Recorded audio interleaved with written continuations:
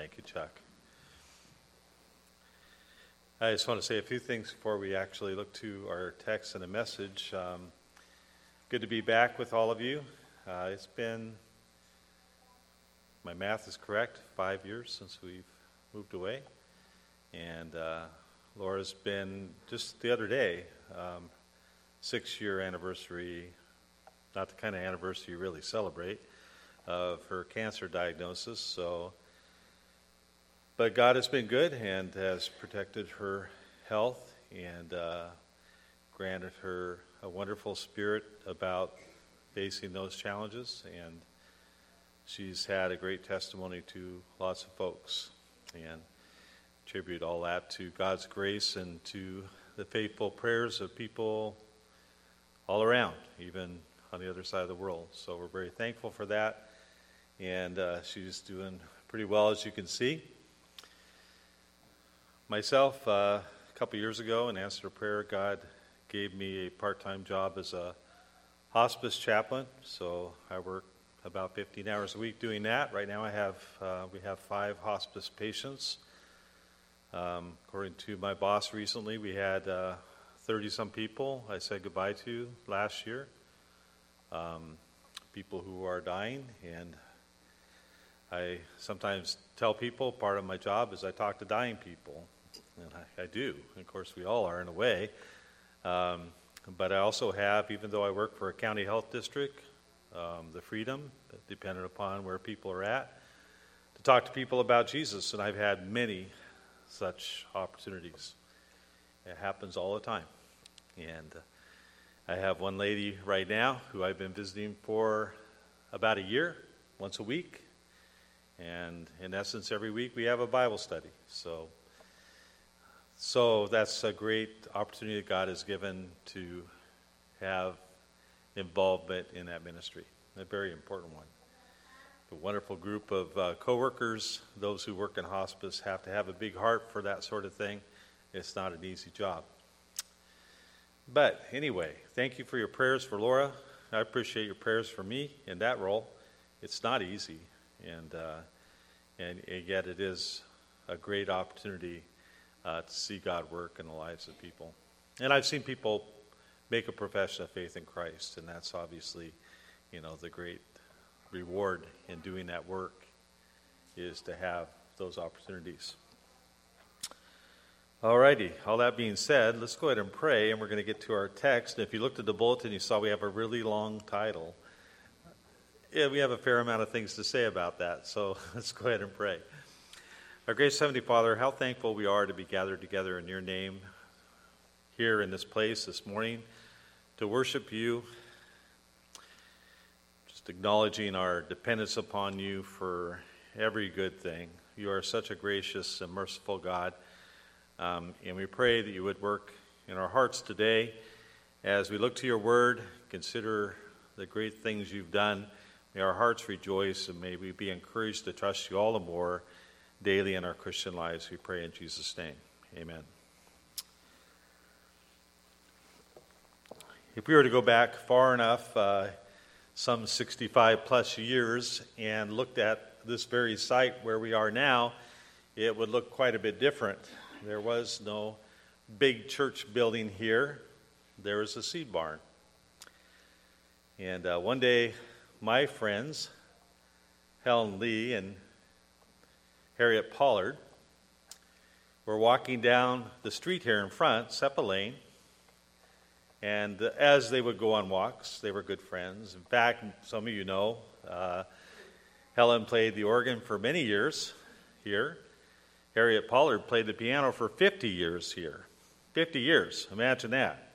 Both dear friends.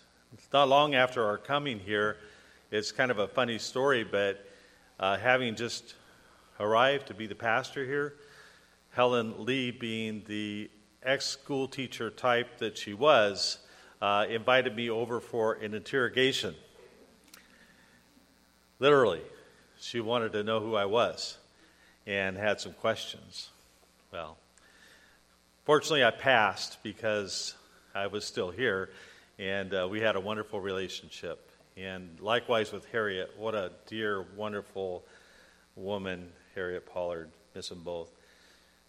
They would take walks down the road. And one day, Helen and Harriet have a conversation about how that building would make a wonderful church.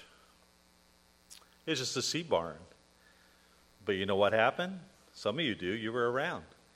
They converted that seed barn into a church building, that ordinary seed barn. And you know, for years, as pastor here for almost 30 years, I'd hear stories from those who have been around for a long time about how they loved those days back in the seed barn. How they loved worshiping Jesus in a seed barn, ordinary seed barn. And I want to introduce the sermon that way because I think we have in our day a sad way of looking at things within the church and within our lives. You know, we as Americans, we like things big, bigger, and better, right? But we can even think that way about the church. And to be honest, in recent decades, there's been a movement that says basically you've got to have bigger.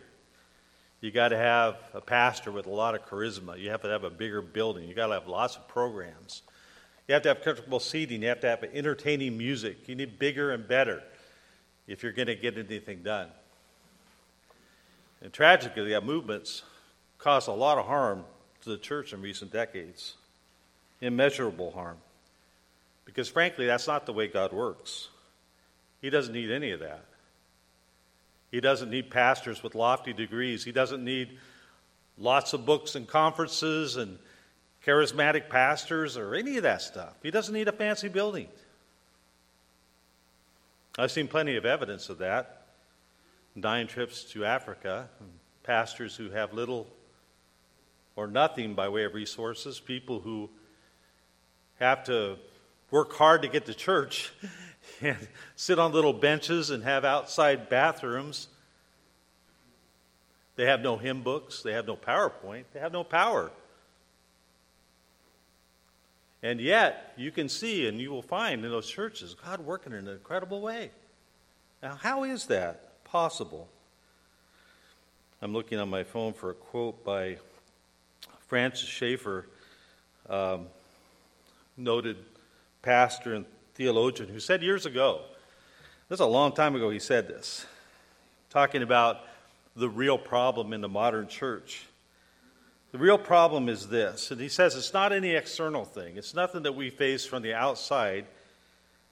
He said, the problem is the church of the Lord Jesus Christ, individually or corporately. So this is not just a corporate problem. This could be our problem individually, tending to do the Lord's work in the power of the flesh rather than of the Spirit.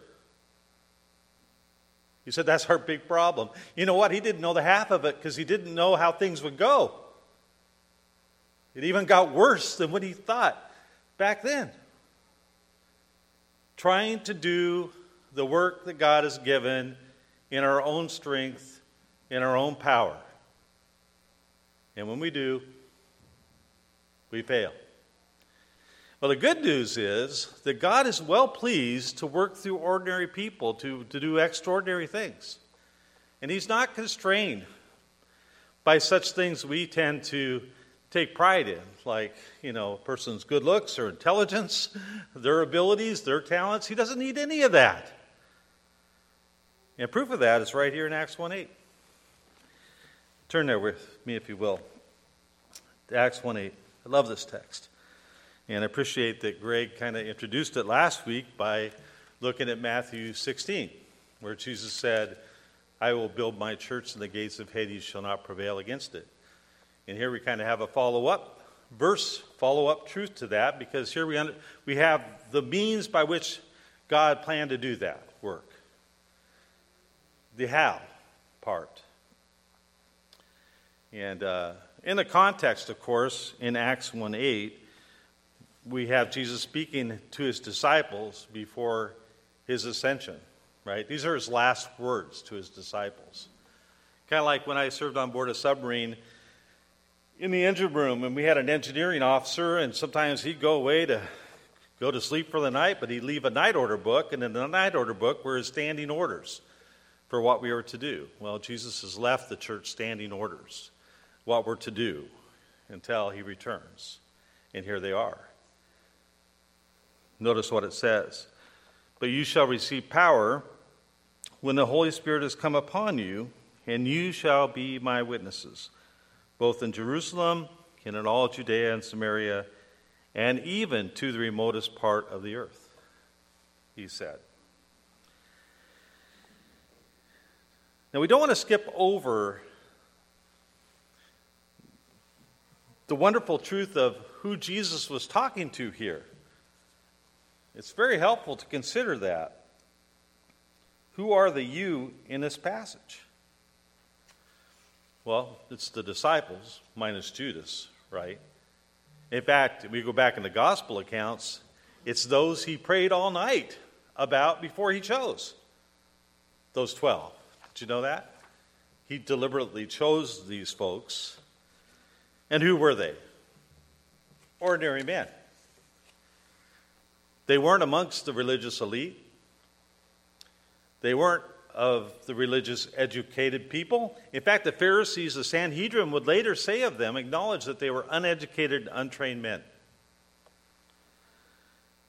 They were fishermen, a tax collector, zealot, others, merely human, imperfect men.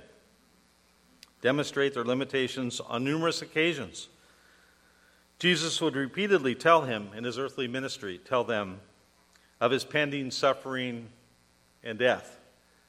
But they couldn't comprehend. They never did or understand what he was talking about. On more than one occasion, imagine this, and in fact, on one occasion, after Jesus had washed the disciples' feet, after he celebrated the Last Supper with them, they were arguing amongst themselves as to who was the greatest. Those 12 disciples. They once asked Jesus, as they passed through a village in Samaria that refused to receive Jesus, they said, should we call fire down from heaven to consume these people? That's these disciples. When Jesus was arrested, they all fled the scene. Peter, who had previously pledged his undying devotion, denied ever knowing Jesus. Denied Jesus 3 times. Denied Jesus even to a slave girl. Even after the resurrection, the disciples were so afraid of retaliation, they hid themselves behind locked doors. They were ordinary men. They would later go on to do incredible things. God would use all of them, except Judas, of course, as it says in Acts 17:6, to turn the world upside down. After Pentecost, they were bold and faithful and served Jesus even to the point of death, all dying a martyr's death except for John. But they were, nevertheless, ordinary, imperfect men. I think that's important. I really do. In fact, I think it's important for us to acknowledge these are not the kind of men would choose. In fact, somebody might say, Jesus, what were you thinking choosing those guys? And even with respect to Peter, he denied Jesus 3 times. What kind of guy is that to use to build your church upon in the first sermon? Incredible. You say, well, why would God choose people like that? Their resumes don't really measure up to the expectations of men. We don't have to wonder. 1 Corinthians chapter 1 tells us about all of us. Consider your calling, brothers. Not many of you are wise according to worldly standards. Not many were powerful. Not many were of noble birth. But God chose what is foolish in the world to shame the wise. Excuse me. God chose what is weak in the world to shame the strong. God chose what is low and despised in the world, even the things that are not, to bring to nothing things that are. And here's the main point. So that no human being might boast in the presence of God. In other words, in the work that would be done, all the glory goes to whom? To God. Right?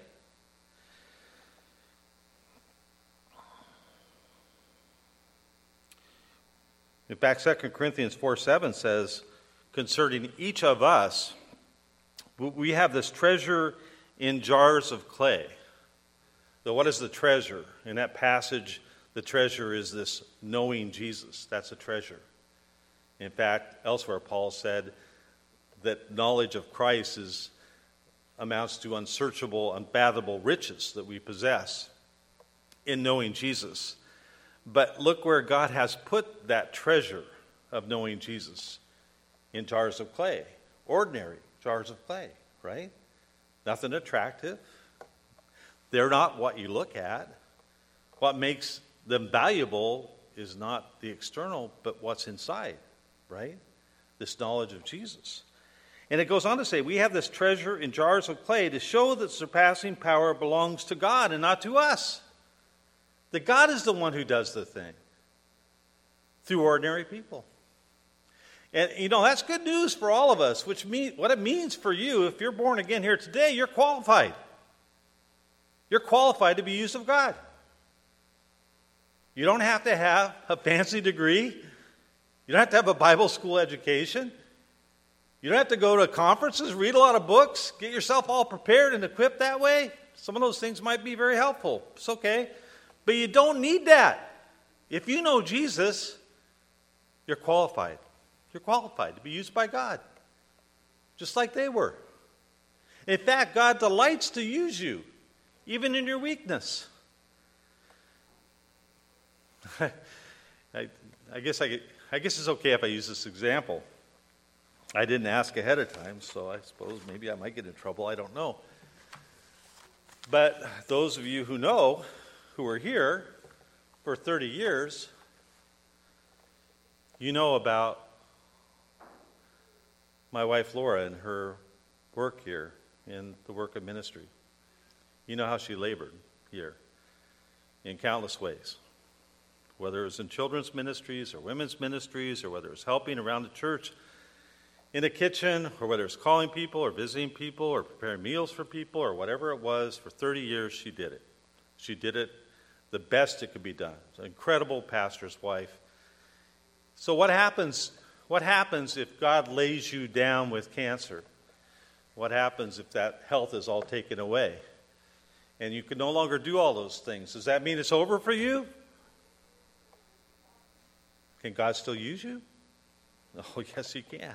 He absolutely can. It doesn't matter, because the power comes from where? It comes from God, not from you. And that's the lesson. This is a needy lesson. And the reason I say that is because in recent decades, we've been sold a bill of goods in the church. Christians have been. They've been told, unless you have the entertaining music, and unless you have the pastor with charisma, unless you have the right building, you've got all the programs to meet everybody's demands, you can't accomplish ministry. It's a lie. Don't need any of that. All you need is people who are available, who are Spirit-led and Spirit-empowered to do what God has given them to do. That's what you need. And it's an important point. And it brings us to our next point. Notice what Jesus told them. You will receive power when the Holy Spirit has come upon you. You see that there? Not the first time Jesus talked to his disciples about the Holy Spirit. In fact, if you go back to John chapters 14 through 16, you'll find repeated instructions by Jesus to his disciples about the coming Holy Spirit. In fact, there's some amazing statements back there. Do you know that Jesus said, it's to your advantage, disciples, that I go away? Because if I don't go away, the Spirit won't come. Isn't that incredible? What an amazing statement. He said, amongst other things, and we know from those chapters, and this is important for us to know, the Holy Spirit is a person, not a force. He's a person. The Holy Spirit is a divine person. We also know that from those chapters.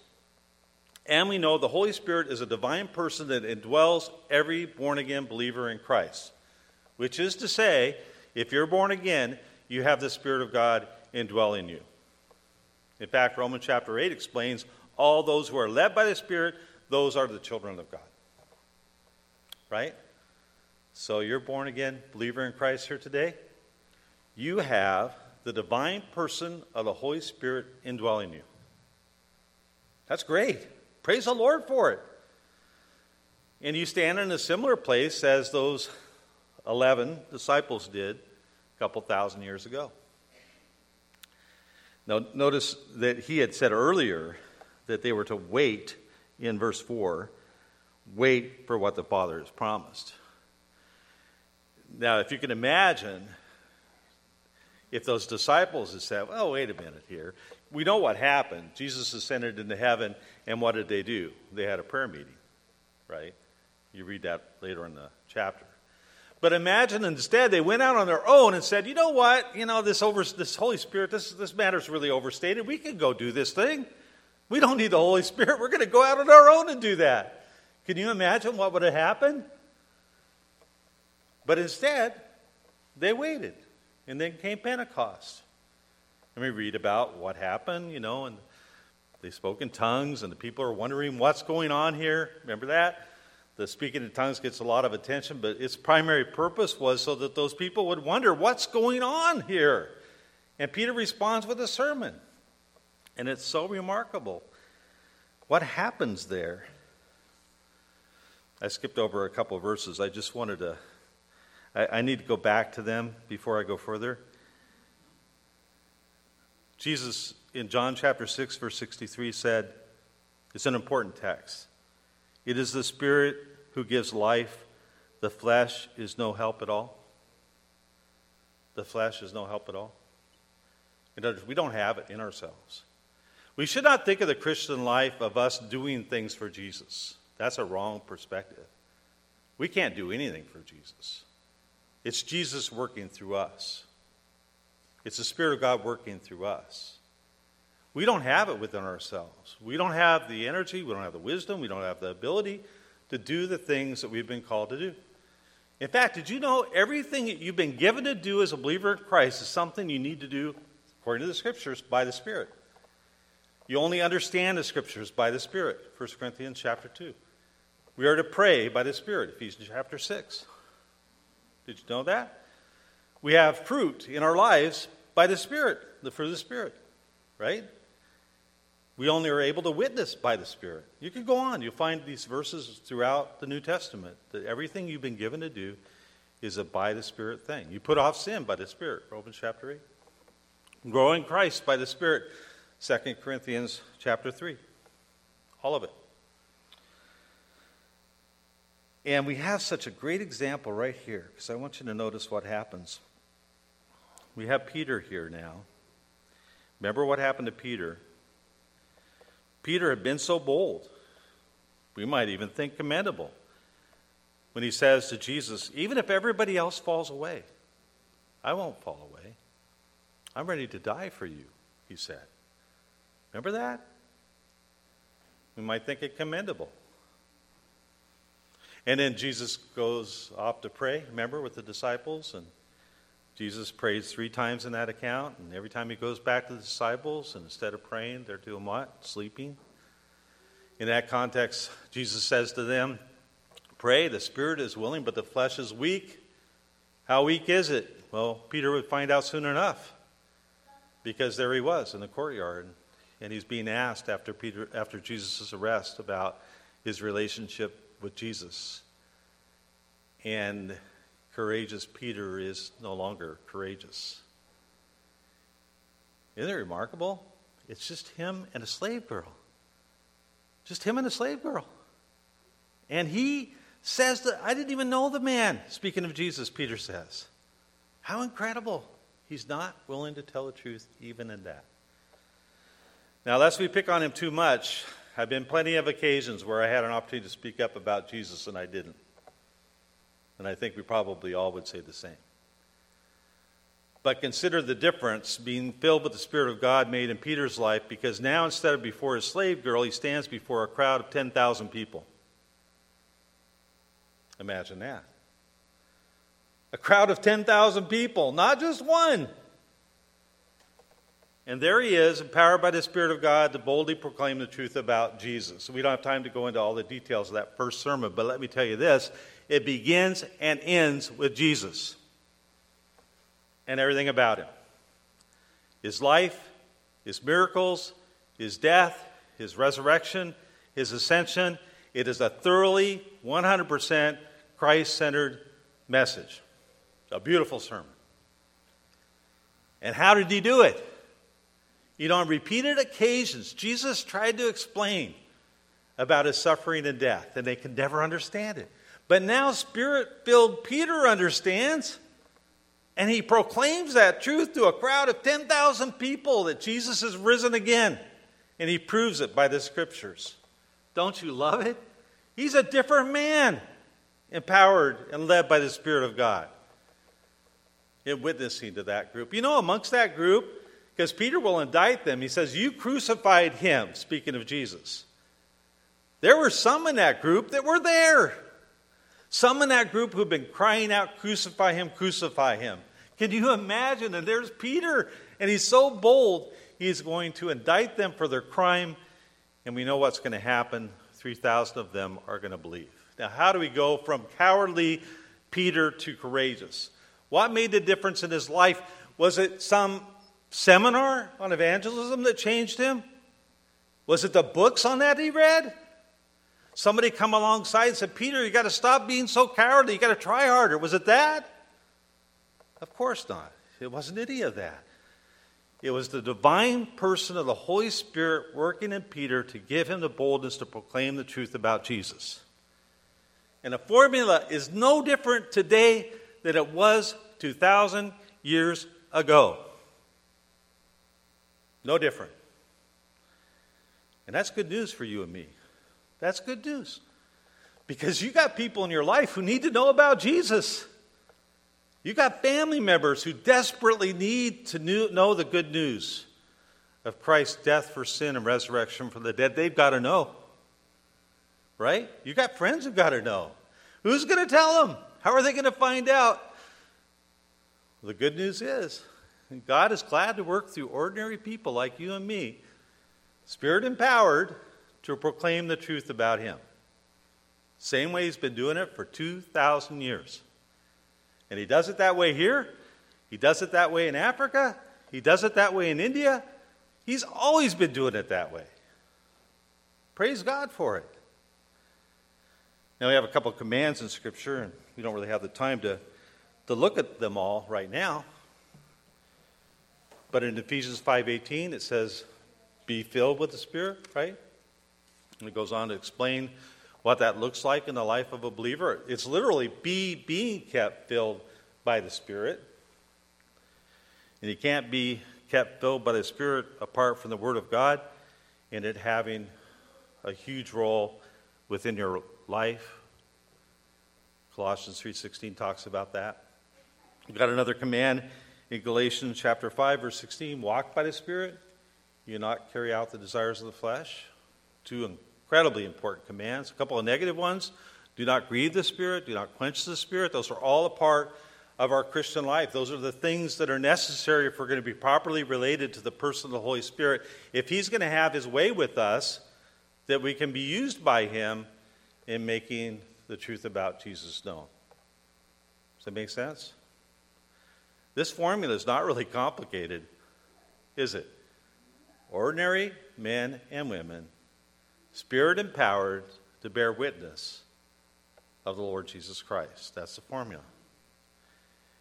God knows who we are. You don't make this complicated. It doesn't need to be complicated. It isn't complicated. And notice the last part. Ordinary men given to share an extraordinary message. You shall be my witnesses. And I already mentioned that in this sermon. In Acts chapter 2, remember Peter before, what he said, I didn't even know the man. You know, that's not much of a witness concerning Jesus, right? But then in this sermon, in Acts chapter 2, Notice something here. In verse 22, the first part of the sermon is an explanation as to why they were speaking in tongues. The sermon, in essence, starts in verse 22. Notice, men of Israel, listen to these words. First word. Do you see what it is? New American Standard. It's Jesus.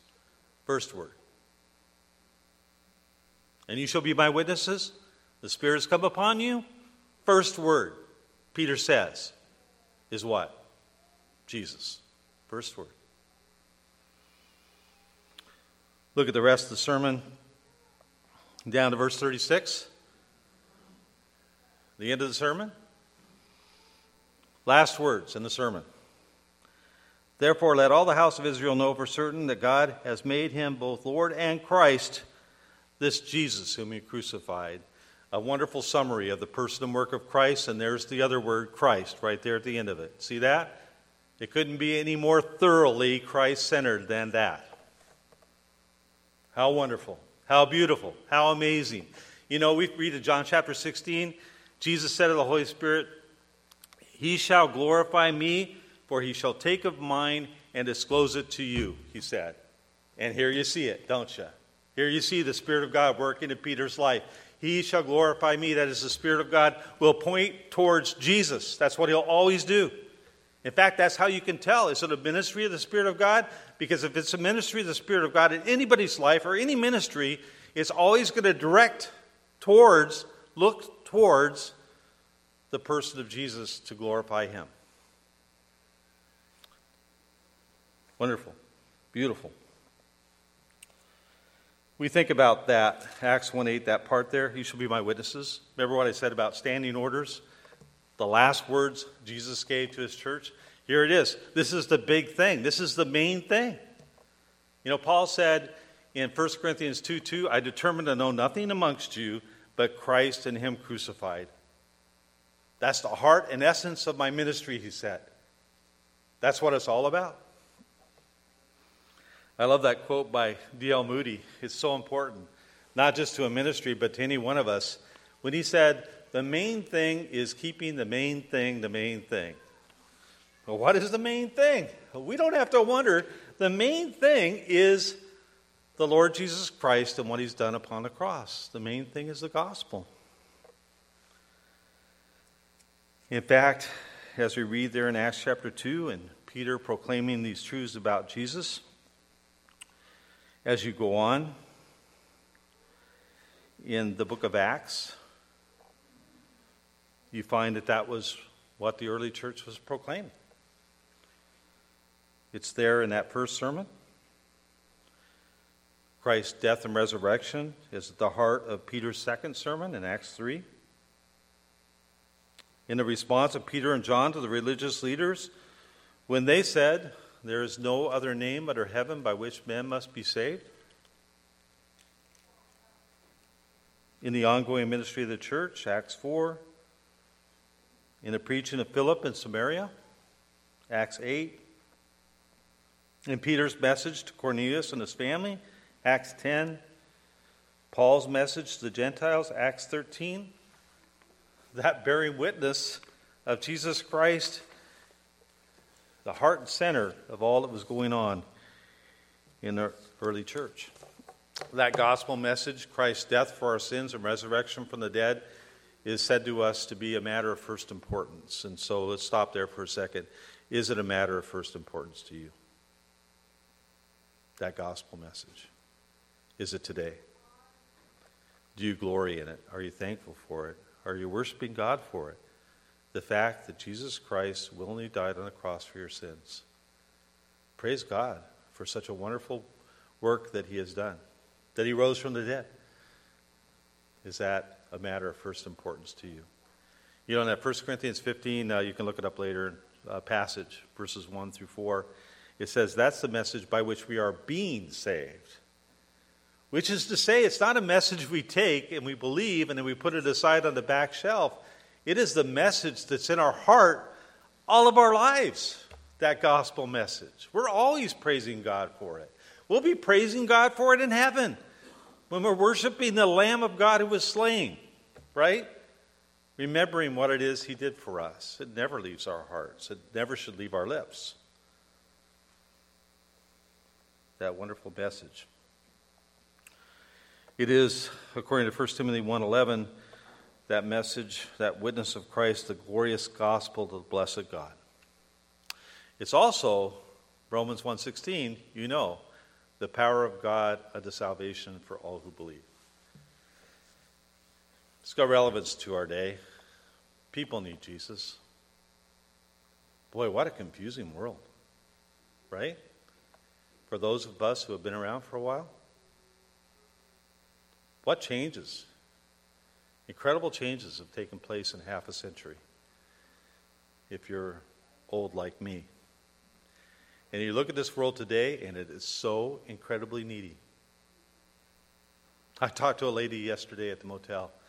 She was telling me about how her husband had died years ago, unexpectedly. And 2 of her children, teenagers, have both attempted suicide in recent years. So how heartbreaking. This is kids. If you got kids, you got grandkids around today, they got a target on their back. There has never been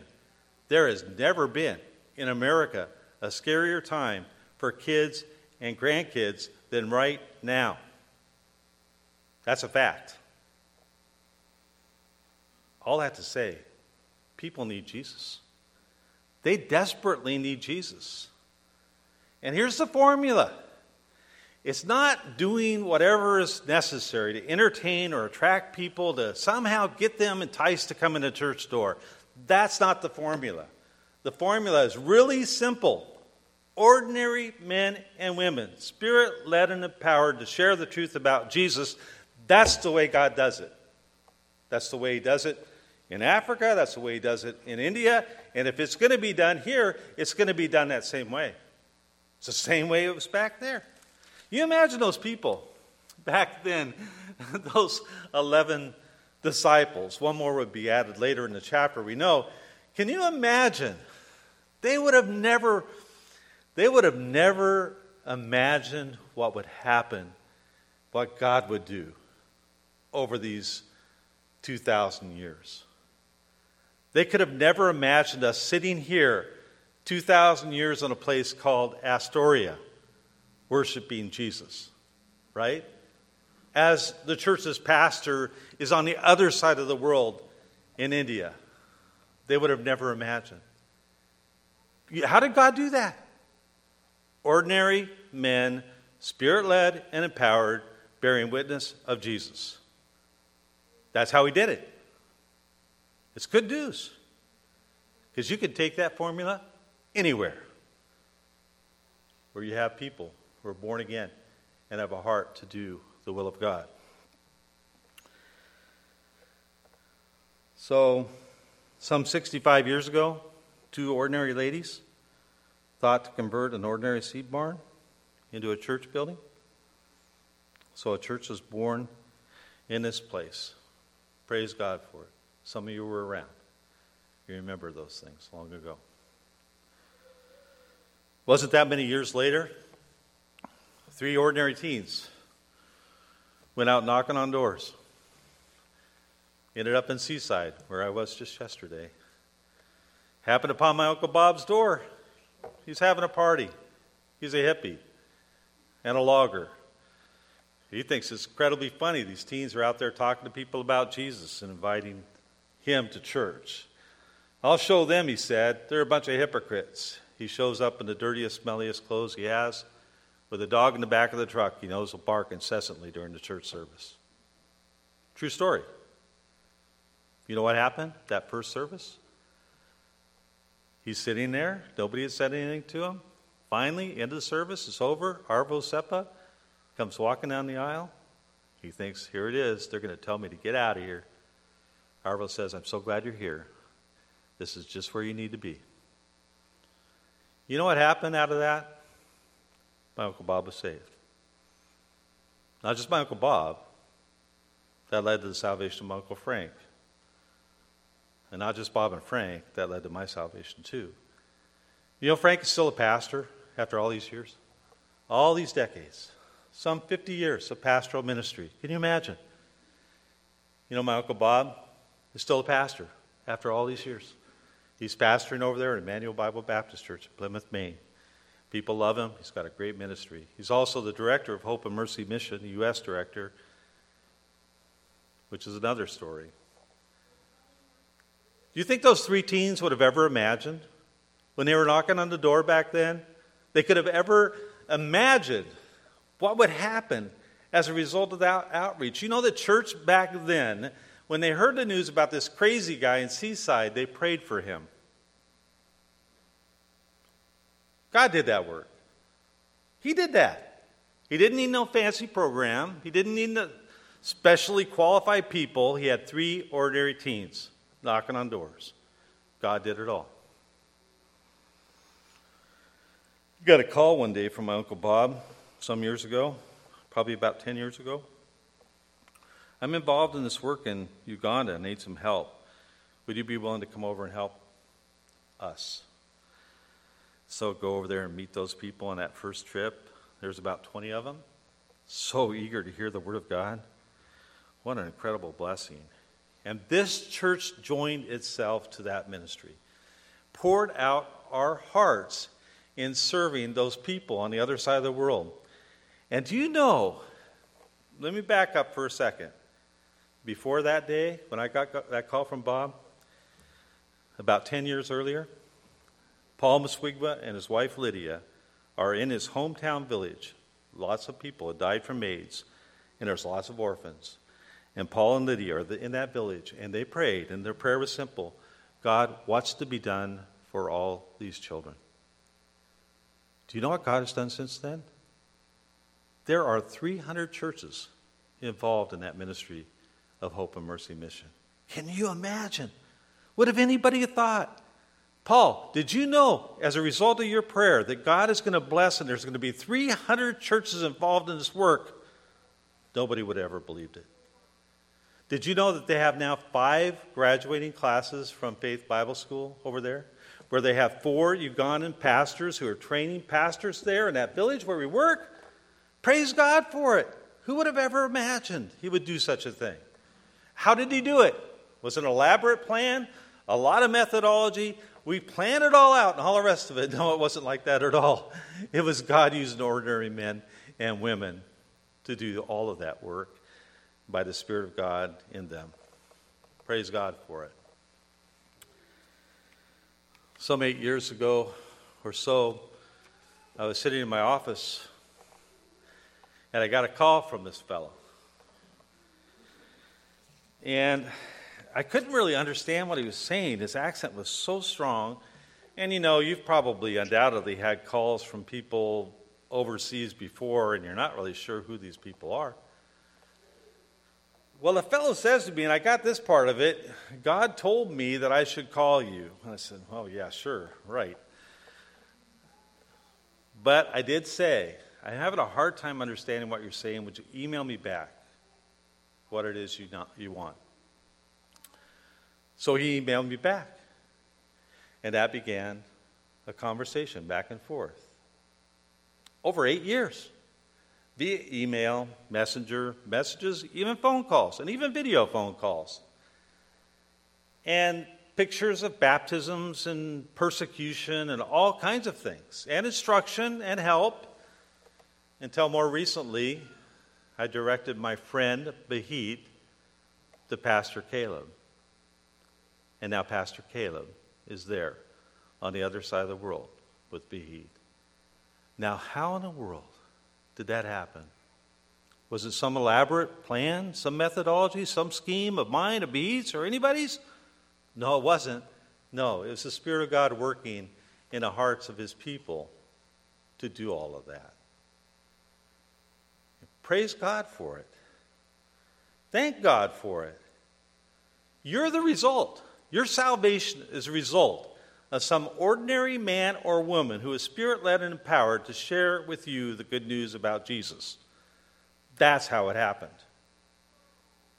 And right now, this very day, you got a lot of people in your life who need to hear about Jesus.